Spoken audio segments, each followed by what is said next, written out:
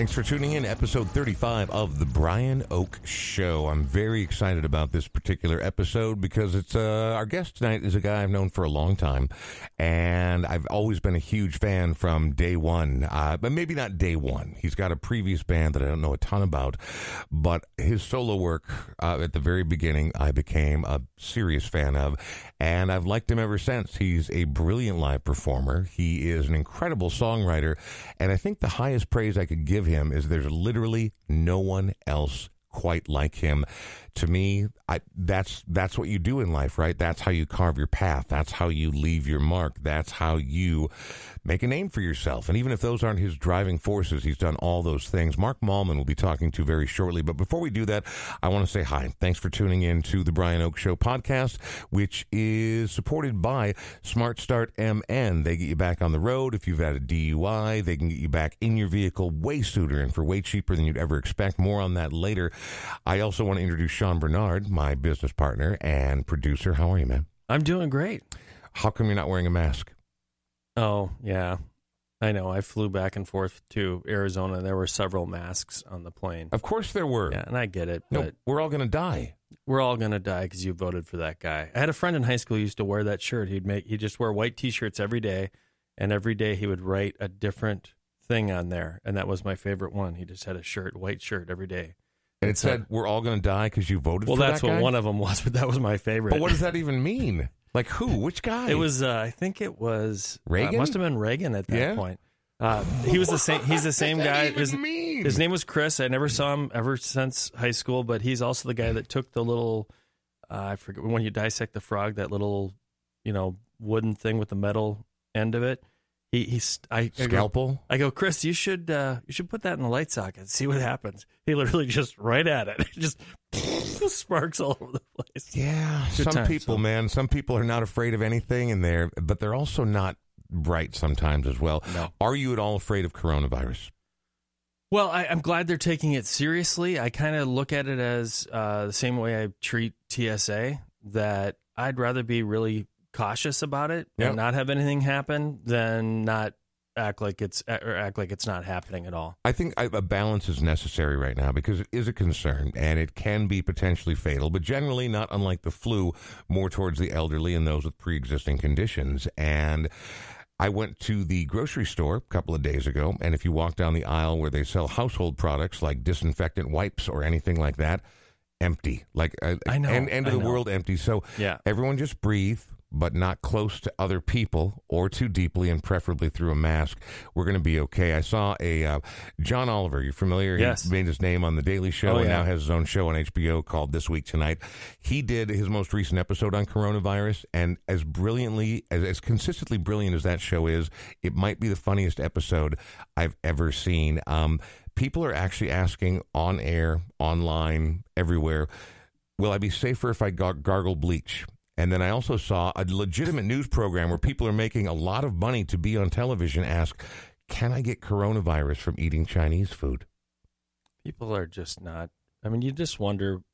Maybe you don't wonder. Maybe you just know that a lot of people are not bright, and it's all going to end sometime. I don't know when. Probably going to be a virus or something, most likely. No. I mean, these kinds of contagions, they're cyclical. It's a mathematical inevitability. Is this the one? I don't know.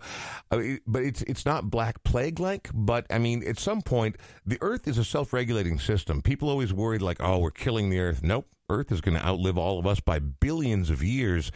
What we're doing is putting ourselves at risk. So, yes, caution is the way to go. But I want everyone to relax. Is that possible? Well, no. I mean, the Black Plague was the last major plague was 1918, and 50 million people died. The problem is we didn't have social media.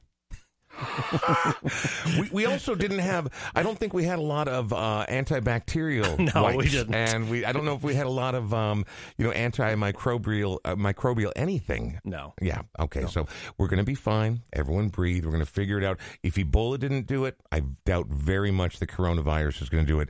Fingers crossed. You look a little feverish. Are you sure you're okay?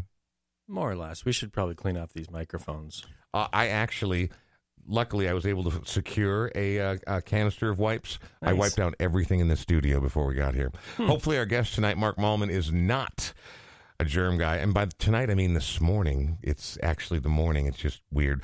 I want to thank, again, our studio sponsor, Smart Start MN. They are the state's first ignition interlock program. If you get a DUI, you can't drive. You lose your license. Everything's suspended. However, they put what is oversimplifying it, but essentially a breathalyzer in your car. You blow very clean.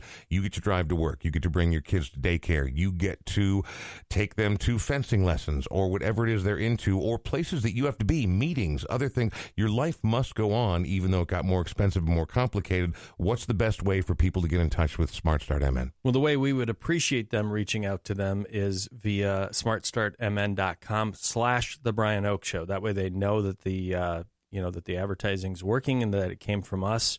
That's really all you have to do. You don't have to fill out any weird forms or anything. Or you could even click on the banner at brianoakshow.com if that's easier for you. And they get a discount that way. And again, these guys, they're not about shame. This is their business. They're about getting you back on the road. They know that these things happen even if you feel conspicuous. It's just a way to get back on the road. Yeah, they're really good people, and I think we are aligned in many ways, and so it's so cool they support the show. So if you know somebody that got a DUI and they need to be able to drive for the next 6 months or a year, or as a friend of mine dealt with 2.5 years, this is the best way to be able to do it affordably.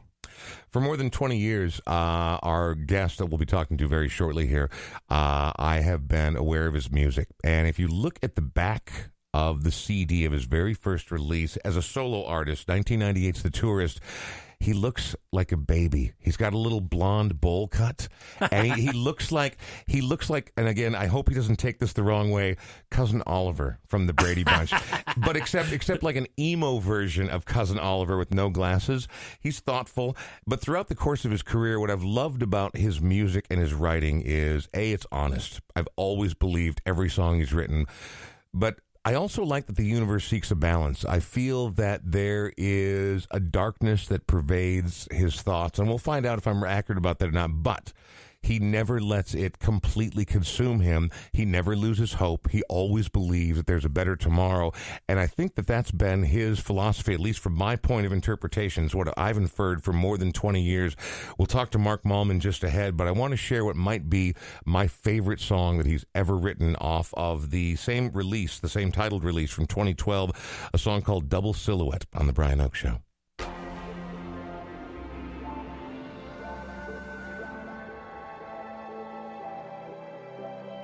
Guess it's time we started asking, are we children or grown assassins? If you're looking for trouble, then you're staring it right in the face. Welcome to my masquerade.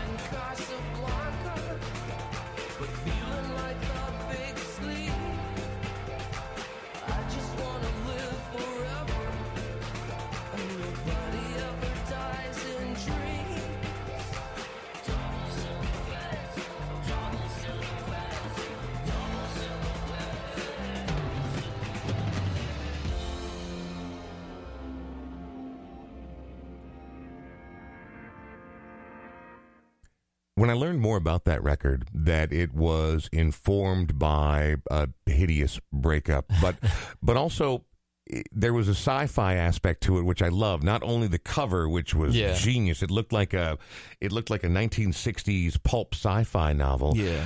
But it was also told in reverse, so it had a little bit of memento to it.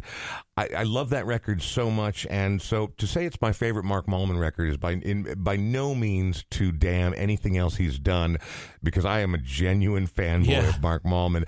But I think it's a masterpiece. Anyway, hello, Mark Mallman. Hi. How are you? I'm great. It's good to talk to you, man. Tell me a little bit about Double Silhouette, because I think there are brilliant songs on there, but did I get that even half right? Like, it's told in reverse, and it was informed by some pretty severe personal pain, yeah?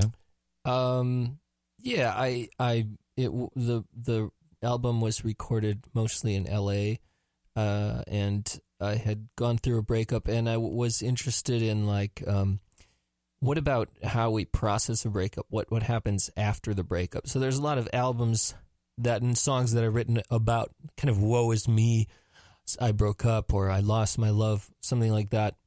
But I wanted to see, but how do you accept accountability for where you screwed up and accuse them, tell them where they screwed up, and then move forward? So it's really not a breakup album. It's a reclamation, maybe, record, and it was my return to theme albums.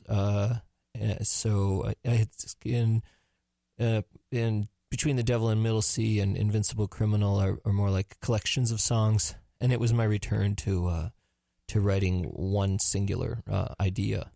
For people who don't know the Mark Mallman story, I mean, way back in the day, you were in a band called The Odd, but then in the late 90s, you went solo and put out The Tourist. And I have to be honest, I was kind of jokingly referring to you as Cousin Oliver on the back of that early on. But you did have the blonde bowl cut, and you look so fresh-faced and young, as we all did 20 plus years ago.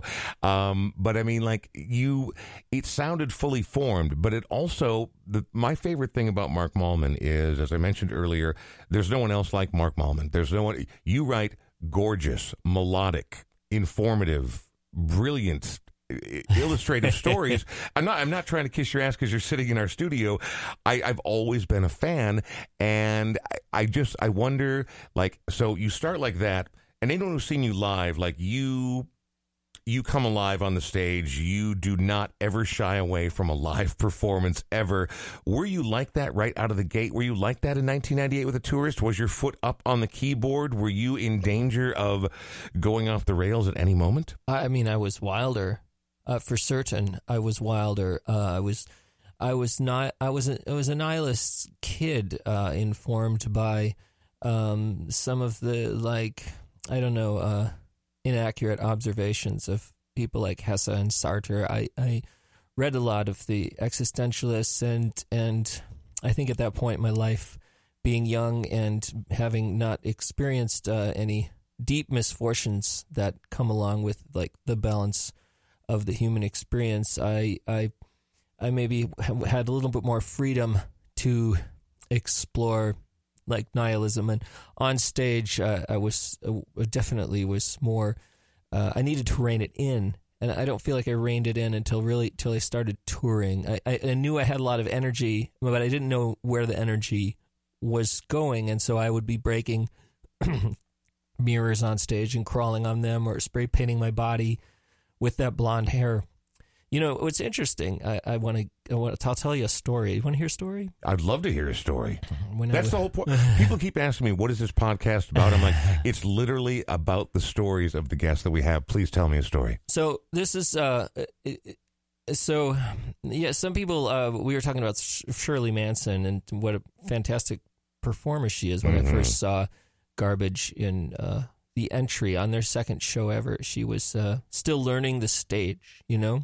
And I played with Cat Power on the, I think it was the Moonpix tour, and she was, you know, still exploring the stage, and now she's incredible stage performer. And I went backwards. I had to learn this. I had to learn how to rein it in. I had to learn how to rein craziness, and I was frustrated, and and it took a little while. You know, it took probably 100, maybe 150 performances where I started to understand. You know, like a painter learning how to not get things blurry and to communicate what he was drawing from. And it's funny that you mentioned Germs earlier, because the first time I saw Decline of the Western Civilization Part 1, Darby Crash of the Germs was falling down, and you could, on stage, and he could barely speak into the mic, and he says, "Where's my beer? Where's my beer?"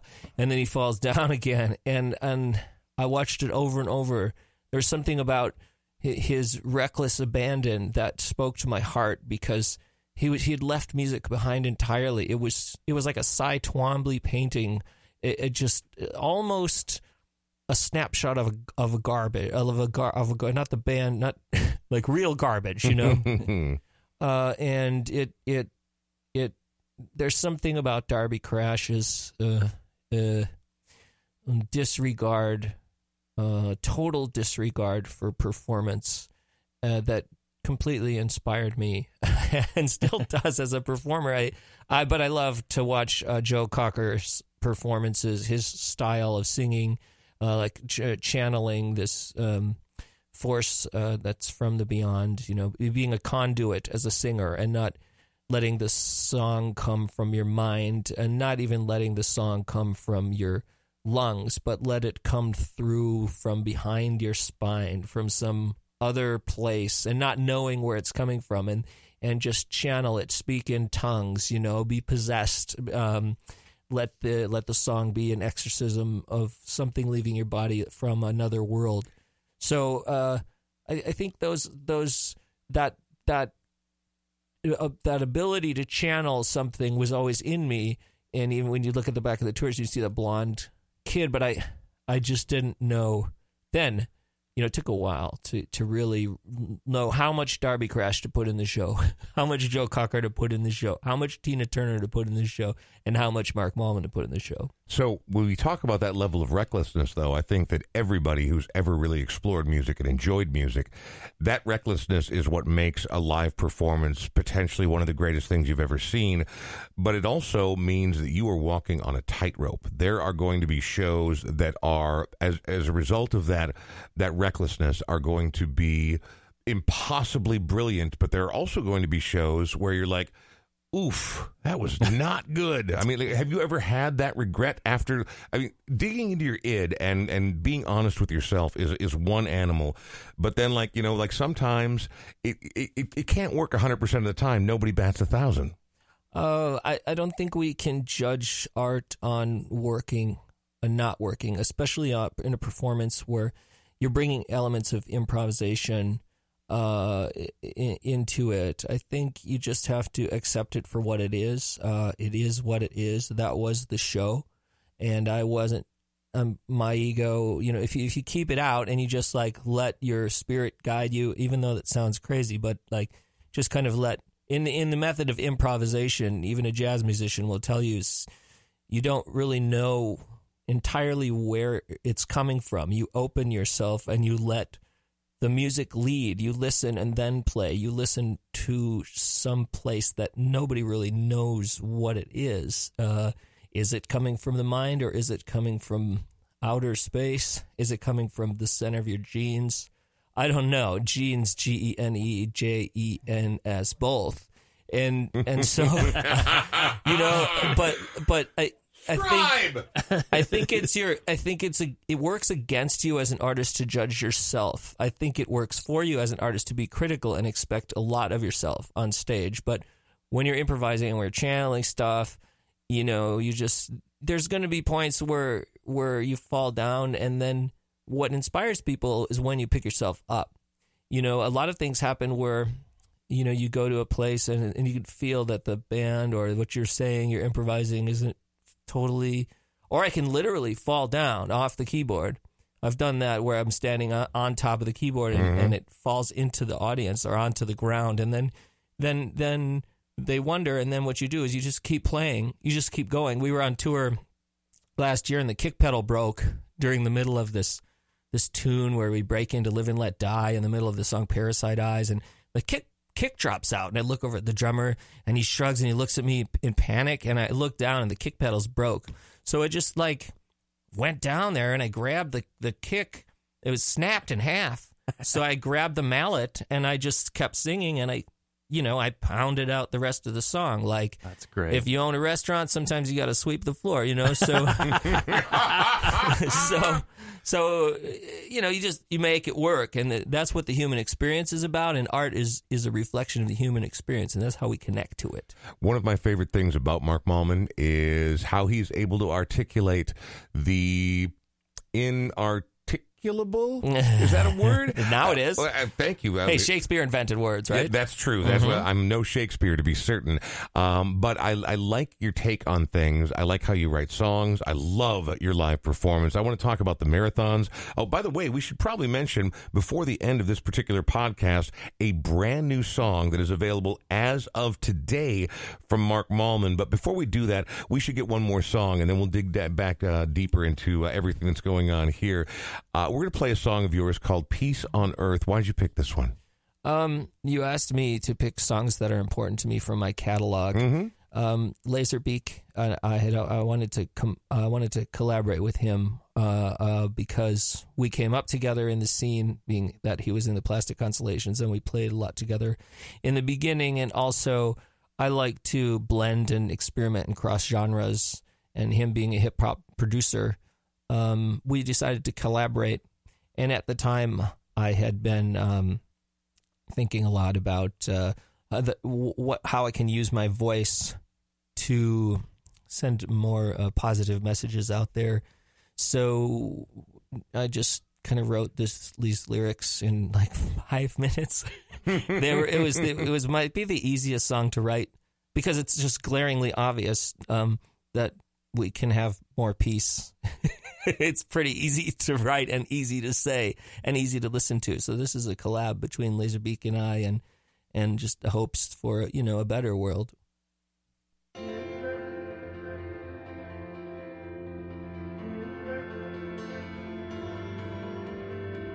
believe in peace on earth, a day where nobody gets hurt, where love is more than a word.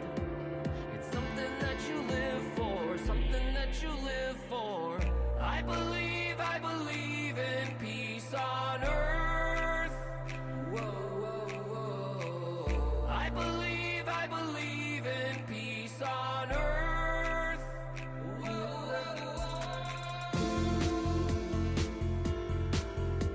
Once there was a breeze blowing that grew into a powerful wind.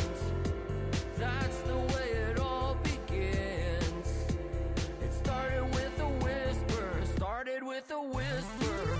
I believe in peace on earth. Whoa, whoa, whoa. I believe in peace on earth.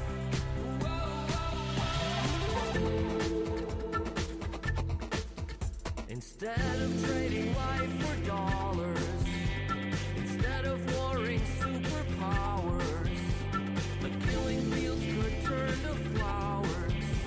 Greed is the real enemy, greed is the real enemy. I believe in peace on earth. Whoa, whoa, whoa. I believe in peace on earth. I believe in peace on earth.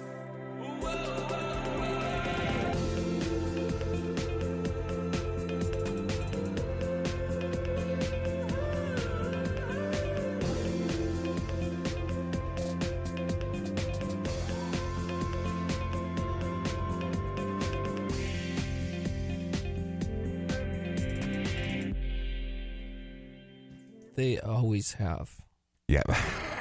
I mean, it's been like that forever. Same as it ever was. Well, here's the problem is when you call a website allmusic.com, they genuinely try to cover all music, and you can't cover all of it. They just don't. And like, if anyone from All Music is listening, you have never, ever followed through for years. You're late on things. It's just you're terrible at my catalog. It sucks. Yeah, Stephen Thomas Erlewine, you've just been put on notice. I mean, that's probably not going to help me, but it's like, I'm sick of it, man. I'm sick of it. Like, every other website's got it. Bump, bump, bump, bump. Yep. Except All Music. Mark Mallman is on the Brian Oak Show, which is also supported by AudioQuip.com. AudioQuip, they are the ones who... it's hard to believe, but they came out of nowhere before this podcast was even a podcast and said, would you like pro level gear? And we're like, yes. But I'm old and I'm not that interesting and dangerous. And they're like, who cares? We're in. And so audioquip.com, that is AUDIOQUIP as in audio equipment, audioquip.com. Nate and his entire crew there are real people. They're cool people. They're generous people, and they really want to help people. So if you need to rent gear for your gig, if you need to rent gear for a professional anything, please, audioquip.com. They have been so kind to us, and if you enjoy this show in any regard, and you or anyone you know, maybe your nephew's band is like, where am I supposed to get a PA? Where do I get microphones? How do I breathe and send them over to Nate and the entire crew over at audioquip.com. Mark Mallman, before we talk about you more and what you're up to and what you're all about, I don't know if you're a particularly religious man. I don't know if you're a particularly... I do know that you're a spiritual man, but I know more than anything that you're a very philosophical man. But I know that you believe in certain things that other people might look on, not with scorn, but with skepticism. Like, you once gave me a gift for my birthday. You and I have gone to lunch just because we like hanging out together. We've done lots of work things together in my work in radio over the years. We went to a baseball game together. You invited me to a baseball game, and it was amazing. But then for my birthday one year, you gave me this rock. Now, what I love is, I'm not trying to diminish what it is because it's on this beautiful base. When I was a kid, I didn't ever think I was going to be a geologist, but I collected geodes. I collected petrified wood. I collected pyrite. I collected all kinds of different things because my parents, we moved a couple times, and they're like, are we really carrying this box of rocks around? I'm like, you're goddamn right we're carrying these. Of course, I didn't talk to my parents like that as a good Catholic boy, but you gave me this for a very specific reason, and because I'm old and addled, I can't remember what kind of, rock it is, but you gave it to me because, people believe that certain rocks, crystals, structures mean certain things, add certain things to your life. Will you remind me why you gave me this? I don't. It's pyrite. It is pyrite. Which is also fool's gold. Right. Now, this part down here, or this part up here? No. The part up there that's where they sometimes they leave that in with pyrite. It forms naturally. These are connected. Yeah. So this is the crystal. Fool's gold. It forms this way, square like that. And sometimes it doesn't. But then it was just on this rock is where they chipped it out from. I'm supposed to be standing like this, not using the pyrite like a stand. Yeah, it's this way. Okay. This is the rock. Well, no wonder it hasn't been working. So I like to go to Enchanted Rock Garden, and I like to go to crystal shops on the road. Yep. Because this is... I don't mean to take the magic away from this because, well, you don't even remember why, so it doesn't matter. But I love when I was a kid, like you, I loved geology, and I still do. And I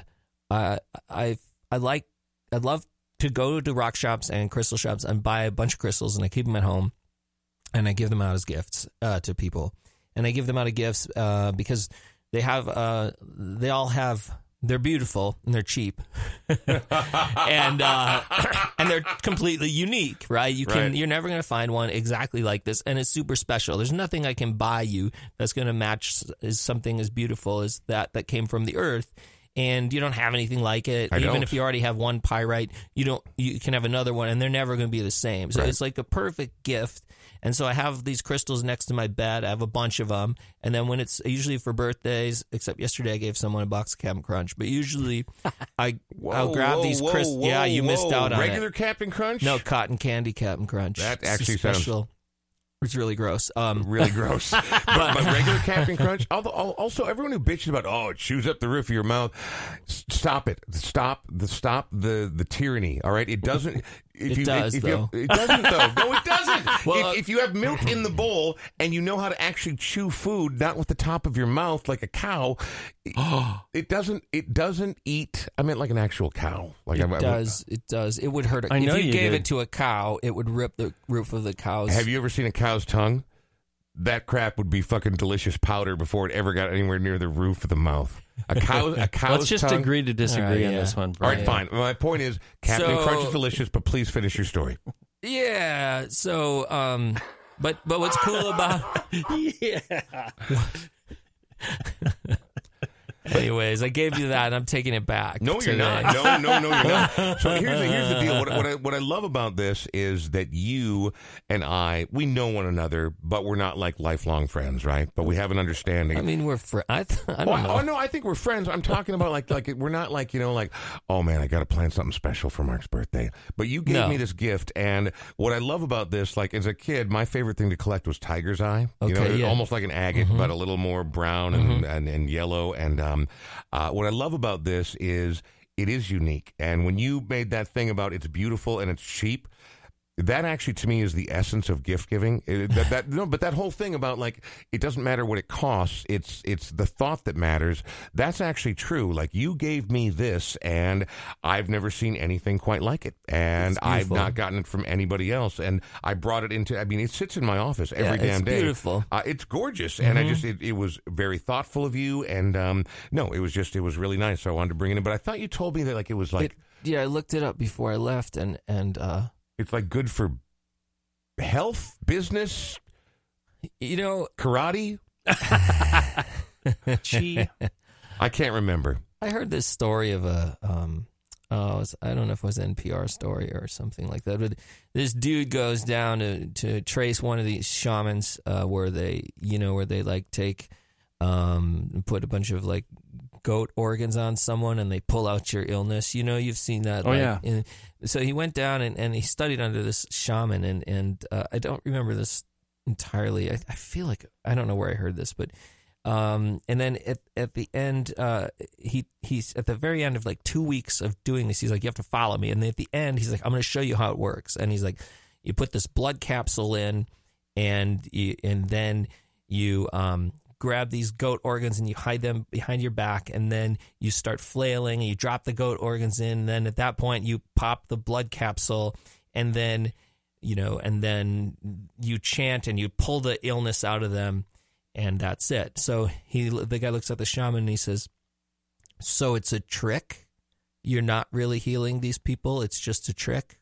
And he says, well, here's the thing, it's a trick, but it works. And I feel that way about crystals, right? Because someone will say, this crystal protects you against negative energy. So whether the crystal protects you against negative energy or whether your belief in the negative energy is preventing the negative energy, it still kind of works. The placebo effect is scientifically validated for decades and decades, but also I happen to believe with you that there is no reality outside of perception. Yeah. If you believe it, the human brain is capable of things that we haven't begun to comprehend yet. And so if you believe it and you marshal the powers of your brain and your body towards that direction, you can make things happen that might otherwise not happen. And they're cheap. They're cheap. They're like $4. I give you this thing. It's $4. It's really cool. It's better than if I bought you a beer for $4. I don't even like beer. So anyways. I do like Mark Mallman, on the other hand, though. He's our guest today on the Brian Oak Show. In fact, I like Mark Mallman quite a bit. We've got a brand new single that is out today at the end of the podcast. But before we get to that, I want to talk about this song. Now, it is the title track from your most recent release, and it is... I know that it's heavy. I know that it's attached to some pretty serious personal loss, but also, again, as we're talking about here, some soul searching. And I think that whether you approach life from a scientific venue, from a philosophical venue, from a religious avenue, we're all trying to figure out the same thing. Where the fuck are we? What does any of this mean? Where is all of this, and what happens when it's over, because that's one of the mathematical certainties as well. It will be over at some point. But I love the hopeful message. In fact, you're wearing the leather jacket today that I insisted you let me take a picture of when I saw you at First Avenue a couple of years ago. The end is not the end. Will you tell me, as much as you're comfortable telling me, about this song? Sure. It's a counterpart to my book, The Happiness Playlist, and I think it represents the beginning of the narrative, and then The Happiness Playlist represents the closure of the narrative. It's a memoir. The album is sort of a memoir. I was writing an album called Nightmares, and it was all about fear, paranoia, panic. Before you go any further, is that something you deal a lot with?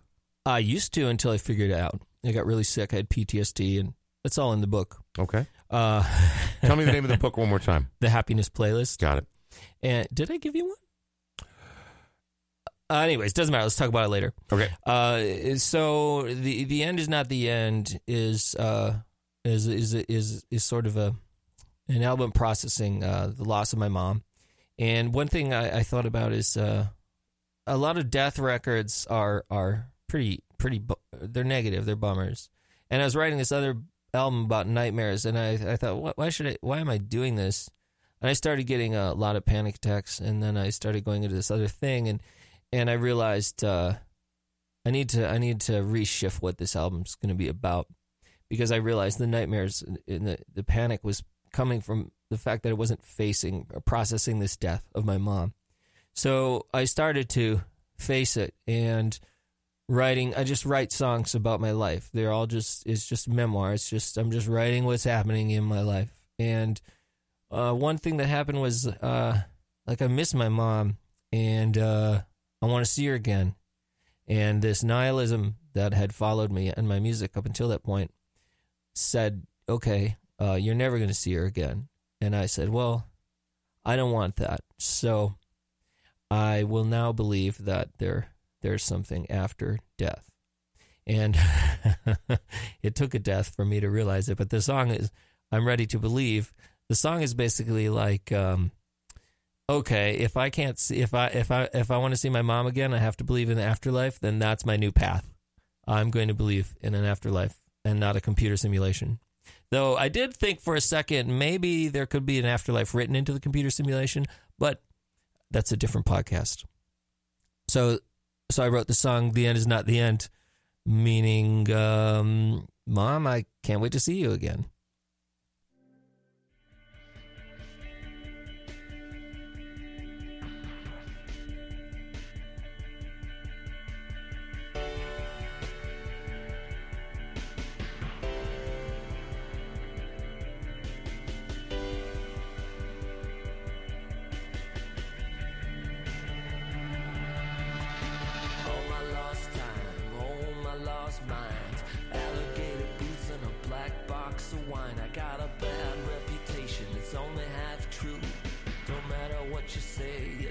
What you do, I'm ready for the end, but you know I'll see you later. I'm always coming back, just like a Terminator. I'm ready for the fire, I'm ready for the fall. I'm ready already, I'm ready for it all. I'm ready to believe. I'm ready to believe. I'm ready to believe.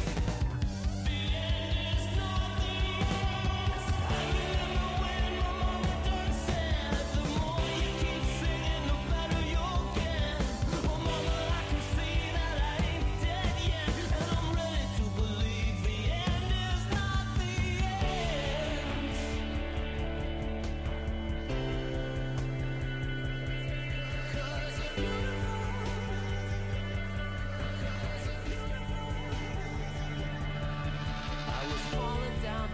Like a baby in a well, I never hit the bottom, I just fell and fell, and I still keep falling, I'm falling right now. Some things just happen, and we never know how.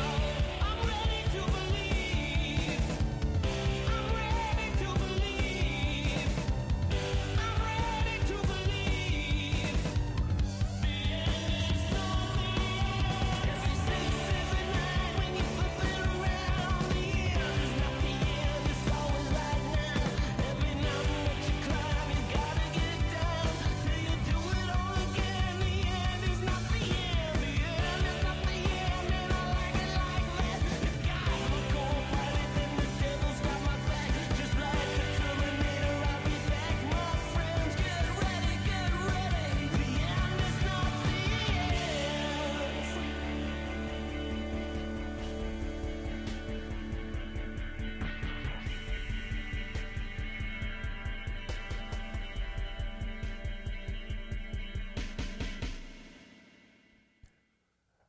Another great track from Mark Mallman right there. The end is not the end.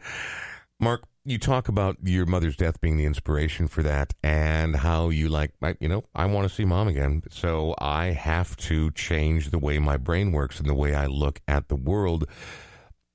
Do you think that comes from an actual change in thinking and philosophy, or do you think it just comes from an inability to process the fact that someone who brought you into this world and now is gone and there's nothing ever as terrible, you have to find a way to work that into your brain frame? Rephrase the question. Okay, do you think that you actually changed your philosophy? Do you think that it made you believe that there really is an afterlife? Or do you think that your mother's death hit you so hard that you had to find some way to work it into the way you think?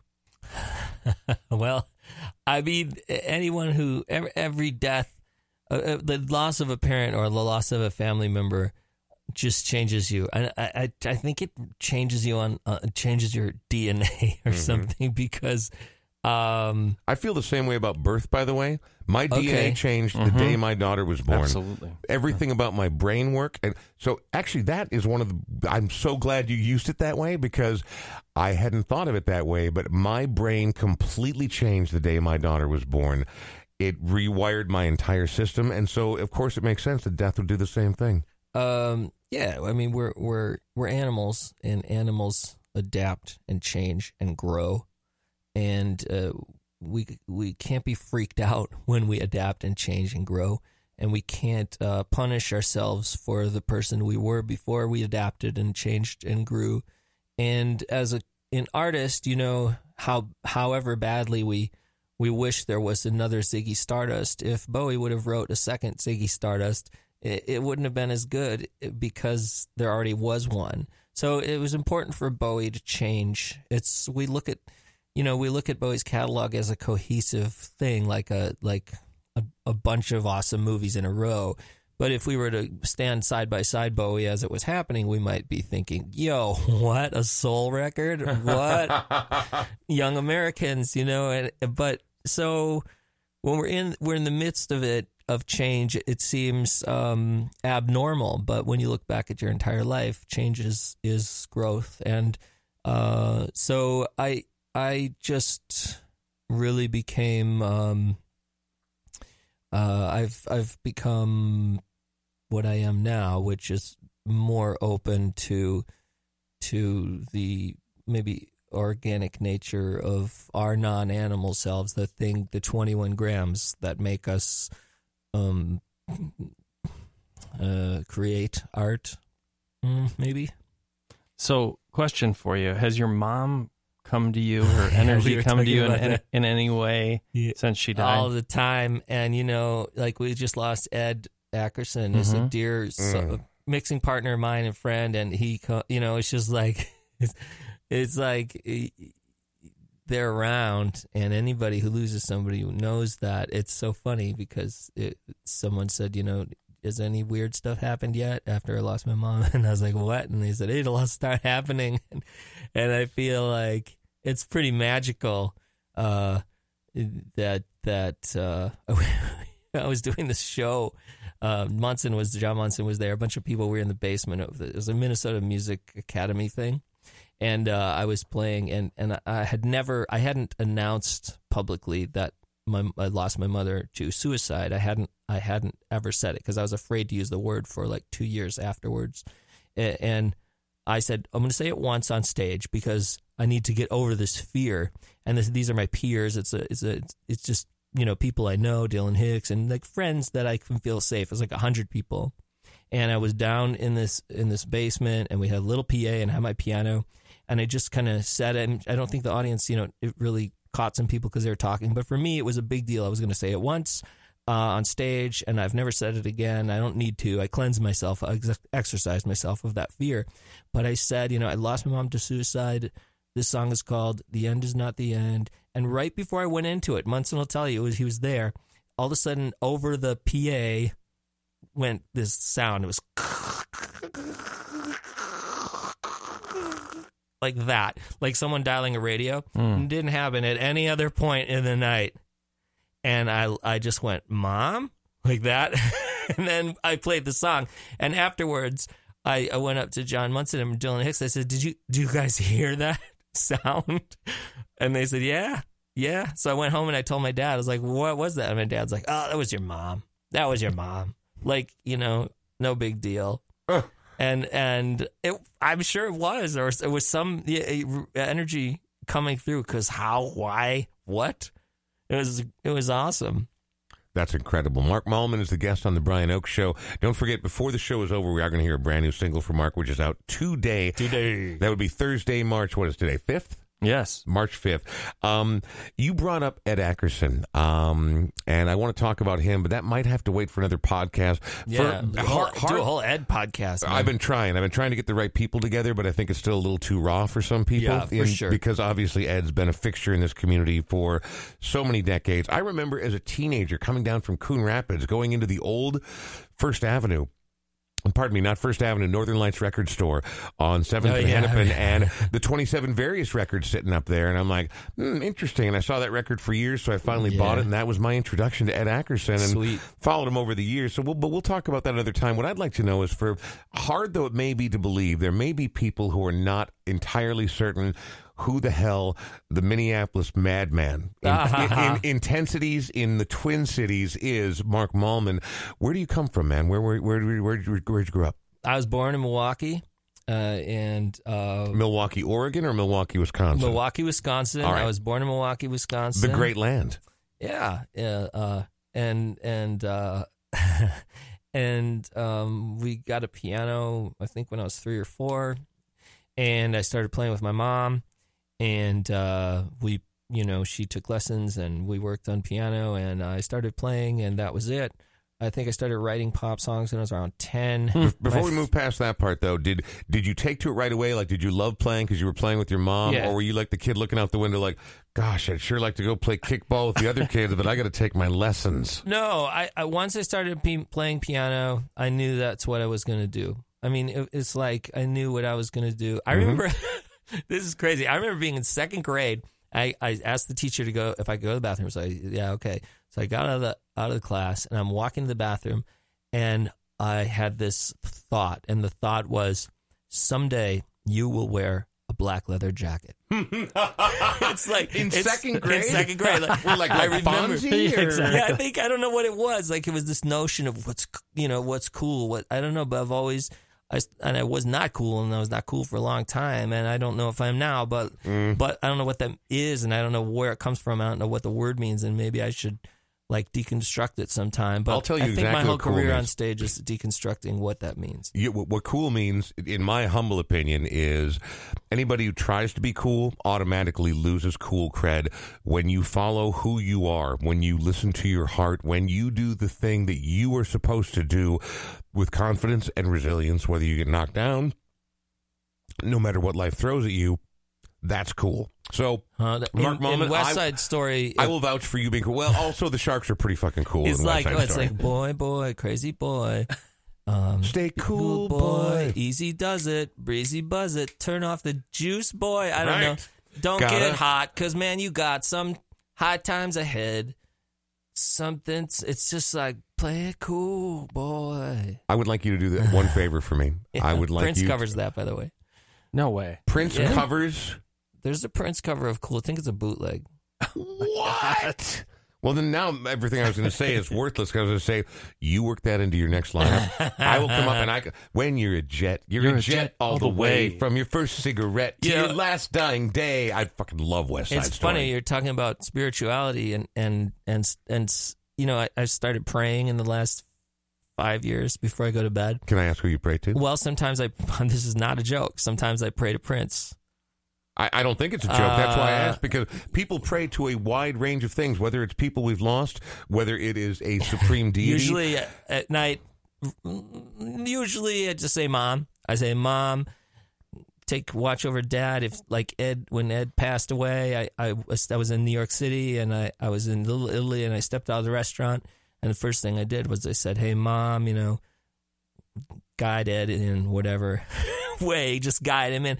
And that was easy for me to do because when I say God, there's all these notions of society and the social implications and political manifestations of manipulation and the historic of misogyny and a lot of things that I don't understand. But when I just keep it simple, I can just say, Mom, God, Prince. Here, that's what I do because it feels good, it feels natural, it feels calm, and I don't stress out. Where before I was like, okay, I want to like talk to the spiritual place, but I can't because of all these society notions of oppression and war and greed, and it's all this like poisoning with religion. So I just keep it spirituality, and so Prince like means a lot to me as a spiritual figure, channeling music from the beyond. I think you hit it on the head. To me, I think spirituality of some nature is crucial. I think religion is a poisonous virus. You know, it can be, but not always. I think most of the time, religion brings people together. It causes. There are tons of religious people that are going on missions to nursing missions to bring people up. There are I guess everyone's I just doing their best. I like spiritual. I like the notion of someone's beliefs when they keep it to themselves. When they try to convert the so-called ignorant or the savages, I think that's where we get into danger. And I think that if it means so much to you that you can't withstand the notion of other people believing differently from you, that's where religion overrides spirituality for me. But like what you're talking about, praying to Prince, God, your mom. No, and I'm it not works joking. for me. No, but that's the whole bit. I'm not mocking you. I am saying that is your thing. If it brings you actual peace, if it gives you relief, if it gives you insight, then of course it's valuable, but you're not going door to door saying, can I tell you the good word about Prince? Brian, I just want to say we shouldn't judge people. We shouldn't judge people. We shouldn't. And if we expect not to be judged, then we can't judge others. And I don't think it's fair of you to judge other people's faith. I agree. I'm not judging anyone's faith. The practice of it. What I'm judging is when that faith becomes a flashpoint, when that faith becomes intolerant of the other people who live on this planet. It's annoying as hell. It's annoying. But the golden rule is the only thing I believe in. I don't believe in an afterlife. I don't believe in a higher power, and so I appreciate you calling me out there. I'm sorry. No, it's totally okay because I think you're doing the right thing, and I think you're coming from the right spot. I am a golden rule guy. I do not treat anyone other than the way I expect to be treated, but if one's faith allows one to immediately dismiss or dispose of another person or consider them lesser because they've decided they've stopped learning. So when you say don't judge, I agree. I guess so. I may have painted it in too broad a stroke when I said that religion is poison. Religion, I've met a wonderful. I was married by a Catholic priest who was thankfully less dogmatic than most of his colleagues. So much so that I'm like, I won't be married by anybody else but that man. So I agree wholeheartedly with you. I want you to know that, Mr. Malman. We should not judge until someone's faith leads to intolerance, hatred, or violence. Absolutely. And then I will absolutely judge. Okay. Is that fair? That's fair. That's fair. Here's the deal. We're coming up on the end of showtime here, and I have so many things I want to talk about. For instance, I feel like we could do a whole show on living in a computer simulation. I feel like we could do You should do a whole show. I want to hear it. Well, no, I want you to be on it. Oh, I'm going to do a YouTube video about it this year about how to prove, because I think what's more interesting is in order to prove that we live in a computer simulation, first, you have to prove that we don't. Well, I would like to be even a brief guest on your podcast because we're not getting into this right now because there's a little bit of a logic flaw there, but we'll talk about it more. I feel like we disagreed for a moment, and now we're back on the same page. No, I don't think we disagreed. Actually, I'm just disagreeing about it. About disagreeing? You talk. You're the guy. I'm sorry. I just want to apologize. I'm not the guy. No, you don't have to apologize for me for anything. I think that what you said came from the deepest spot in your heart, and it's why I love Mark Mallman. It's why I love Mark Mallman because I haven't listened to one of your songs and never felt like I didn't believe it. I never felt like you were telling someone else's story ever in one of your songs. It's why I love. And if you go see Mark Mallman live, by the way, before we hear this new single, where would people go to find out more about when you do play live? My website, which is frequently unupdated, but just markmallman.com. Okay, markmallman.com. And I try to it's just me running this whole thing. So some days I forget, you know, and I feel like that's why it's like fine for me to tell the truth, and that's why I've always just like done what I wanted, and that's why I've done marathons, and that's why I've done weird stuff, because it's just me running this thing. Yeah, well, very good. Well, before we hear about your brand new single and where it comes from, I do have to mention that producer, business partner Sean Bernard is also a realtor for Edina Realty at the 50th and France location, a rather Tony address, if you will. Sean, we're heading into spring and people are getting in the mood, aren't they? They're getting a little antsy. I'm not talking about just procreation. I'm also talking about either buying a house or selling a house or moving somewhere new.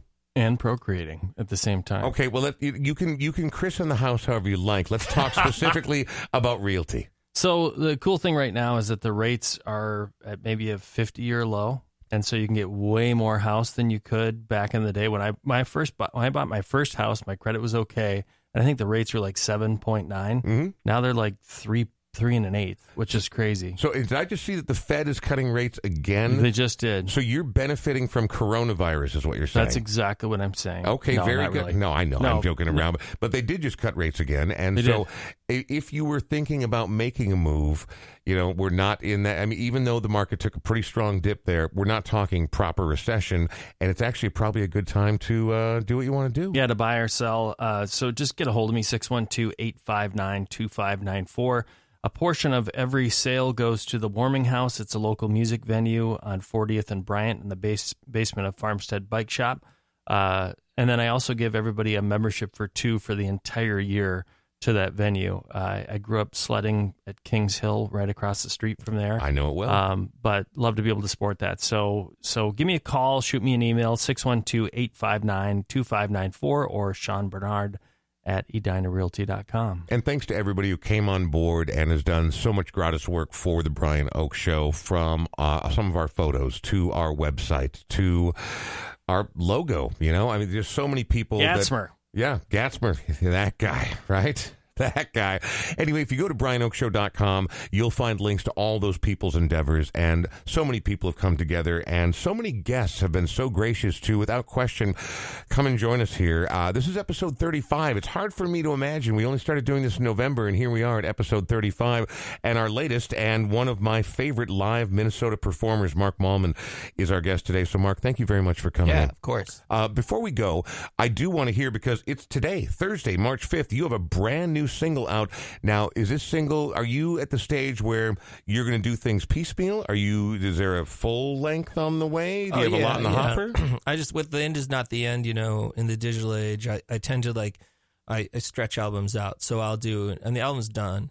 It's just, I'll release a single. Like Monster Movies, I released a year before The End Is Not the End came out. So I released Reverse Paradise in fall, and now it's spring, I release Quarantined, and then summer, and then I'm hoping to have the album out in fall. So summer I'll release another single, and then hopefully I'll release the album in fall. Before we talk about that, you have to promise me to come back, because we didn't even scratch on Ruby Isle. We didn't talk about your marathons, and I don't think we've talked enough about rocks or computer simulation. I think it's great, you know, for an artist like me. We don't get a lot of opportunities to discuss our catalog in a serious way, because, you know, I'm an indie artist, an underground artist that has a long career. But I'm grateful I'm grateful for your knowledge and of the depth of my career. And it's the entirety of my life. I wake up and I think about my art, and it's the last thing I think about before I go to sleep. And it's been that way my whole life. Like since I first touched the piano, I knew what I was going to do. And I toured for so long, and I put out so many records. I work really hard, and it means a lot to me that you are such a fan. And my fans mean a lot to me. And I think if you're a fan of my music, you get a better value, because there are less fans, so then I give you more love. Look at that. We get a bigger piece of the pie, is what Malman's saying less right than there. Coldplay. I'm thinking less. I have less fans than Coldplay. All right. Well, but you know what though? Like if you sucked, I wouldn't feel this way about you. I think you're a genuine artist, and I think that you are a crucial part of this music community, and have been for a couple of decades or more. I love it here. I love this community. Same. I had an opportunity to leave to go to a radio job somewhere else, and I like the Twin Cities and its surrounding area and Minnesota better than I like radio. So that's why we're here right now. We're going to say goodnight right now, or rather, it's not even noon. Is it noon yet? Is it time for lunch? It is time for noon. lunch. Okay. Lunchtime. Anyway, you, Mark Malman, have a new album on the way. Before you tell us about this specific single we're going to hear, your last record, The End Is Not the End, informed largely by the loss of your mother. Obviously tragic and traumatic for everybody. And you obviously that led to personal transformation on a big level. Is there an overarching theme? I know that we're not going to hear the whole new record until probably this fall, but is there an overarching theme or moment of inspiration or an informative notion that informs a lot of this record? Oh, I know that's big. I'm sorry. Just I'm just hoping it wasn't another major traumatic event for you. No. This record is a sonic departure. This next song is super punk, and it's called Quarantined, and it was all just planned this way. I didn't know there was going to be quarantining. The song is about how basically it's about how when I quit drinking, even though I stopped drinking like 5 years ago, I had to quarantine myself from the scene and from the some of the poisonous elements of the community that others can withstand that I realized I couldn't at that point. So I had to stop going to clubs, had to stop going to shows, and I didn't see a lot of my friends, and I wrote a song about how I needed to quarantine myself. Later on, I wrote this song. With an album, you write the song, you record the song, it comes out. By the time an album comes out, the song's like 2 years old. So this song, then Ed and I mixed it, Ed Eckerson and I mixed it, and so there's a few Ed mixes on the new record. Obviously the songs that aren't finished, unfortunately, we can't mix. So I'm right now working with some other people but anyways, so the song is called Quarantined, and now it speaks in a way that I think is quite poignant. As a society and a culture, we're having to do things that we don't want to do. We're facing a global pandemic and thinking about what does it mean to be quarantined. People are learning that the word has an A in it and not an E. And so I felt like, I'm going to release it anyways. So it's out there today, and yeah, it's a scary idea, but it's a real idea. And of course, like you said, my songs always have a positive bent. And at the end, there's, I'll be back. I will live again. I will return when the streets are clean. Back to the city, back to the scene. Sometimes you got to tear it up, but sometimes you just got to bleed. Mark Malman, thank you very much. Did you ever get the feeling that you'd been quarantined? That's if anybody has any feelings anymore these days. You know what I mean? I've been staring at the street, watching all you people. Life is not a video screen, but maybe I'm wrong. It started with the dawn, ended with the dream. Woke up. Quarantine from the outside. Quarantine where I was wild and free. Quarantine, I gotta get me to my friends. Quarantine, I'll get my friends to me. I didn't want to burn any bridges down, but I had to keep warm somehow. In a city of freezing cold, I ain't talking about the weather, no. My enemies, I'll get along with all them. These enemies deserve to be forgotten. Quarantined from the city that I knew. Quarantine, tell me what the hell did I do? Quarantined, where's a jailbird fly to? You're doing something right when the villains vilify you. Quarantined from the good life. Quarantined from my real friends. Quarantined, I've been chained to the city. But I'll be back again. Desolation, isolation, disconnection. Solitary for just a little introspection. My new order, disposition. It's just a symptom of my joy division. Out in the street, I see the traffic tide. Little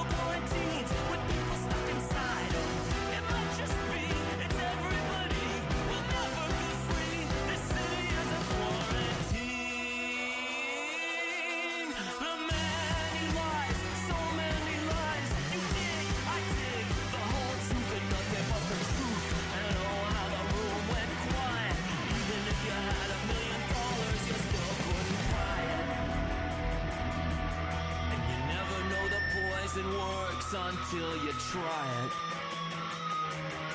I ain't messing with that Kool-Aid man. I guess I'm on a diet. Quarantine, I miss the sweet life. Quarantine, it's not the end of me.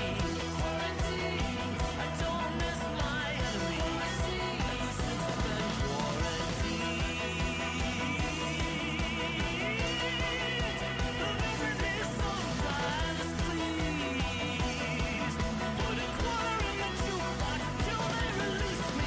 I'll be back, I will live again. I will return when the streets are clean. I will be freed, back to the scene. Sometimes you gotta tear it up and sometimes you just gotta bleed.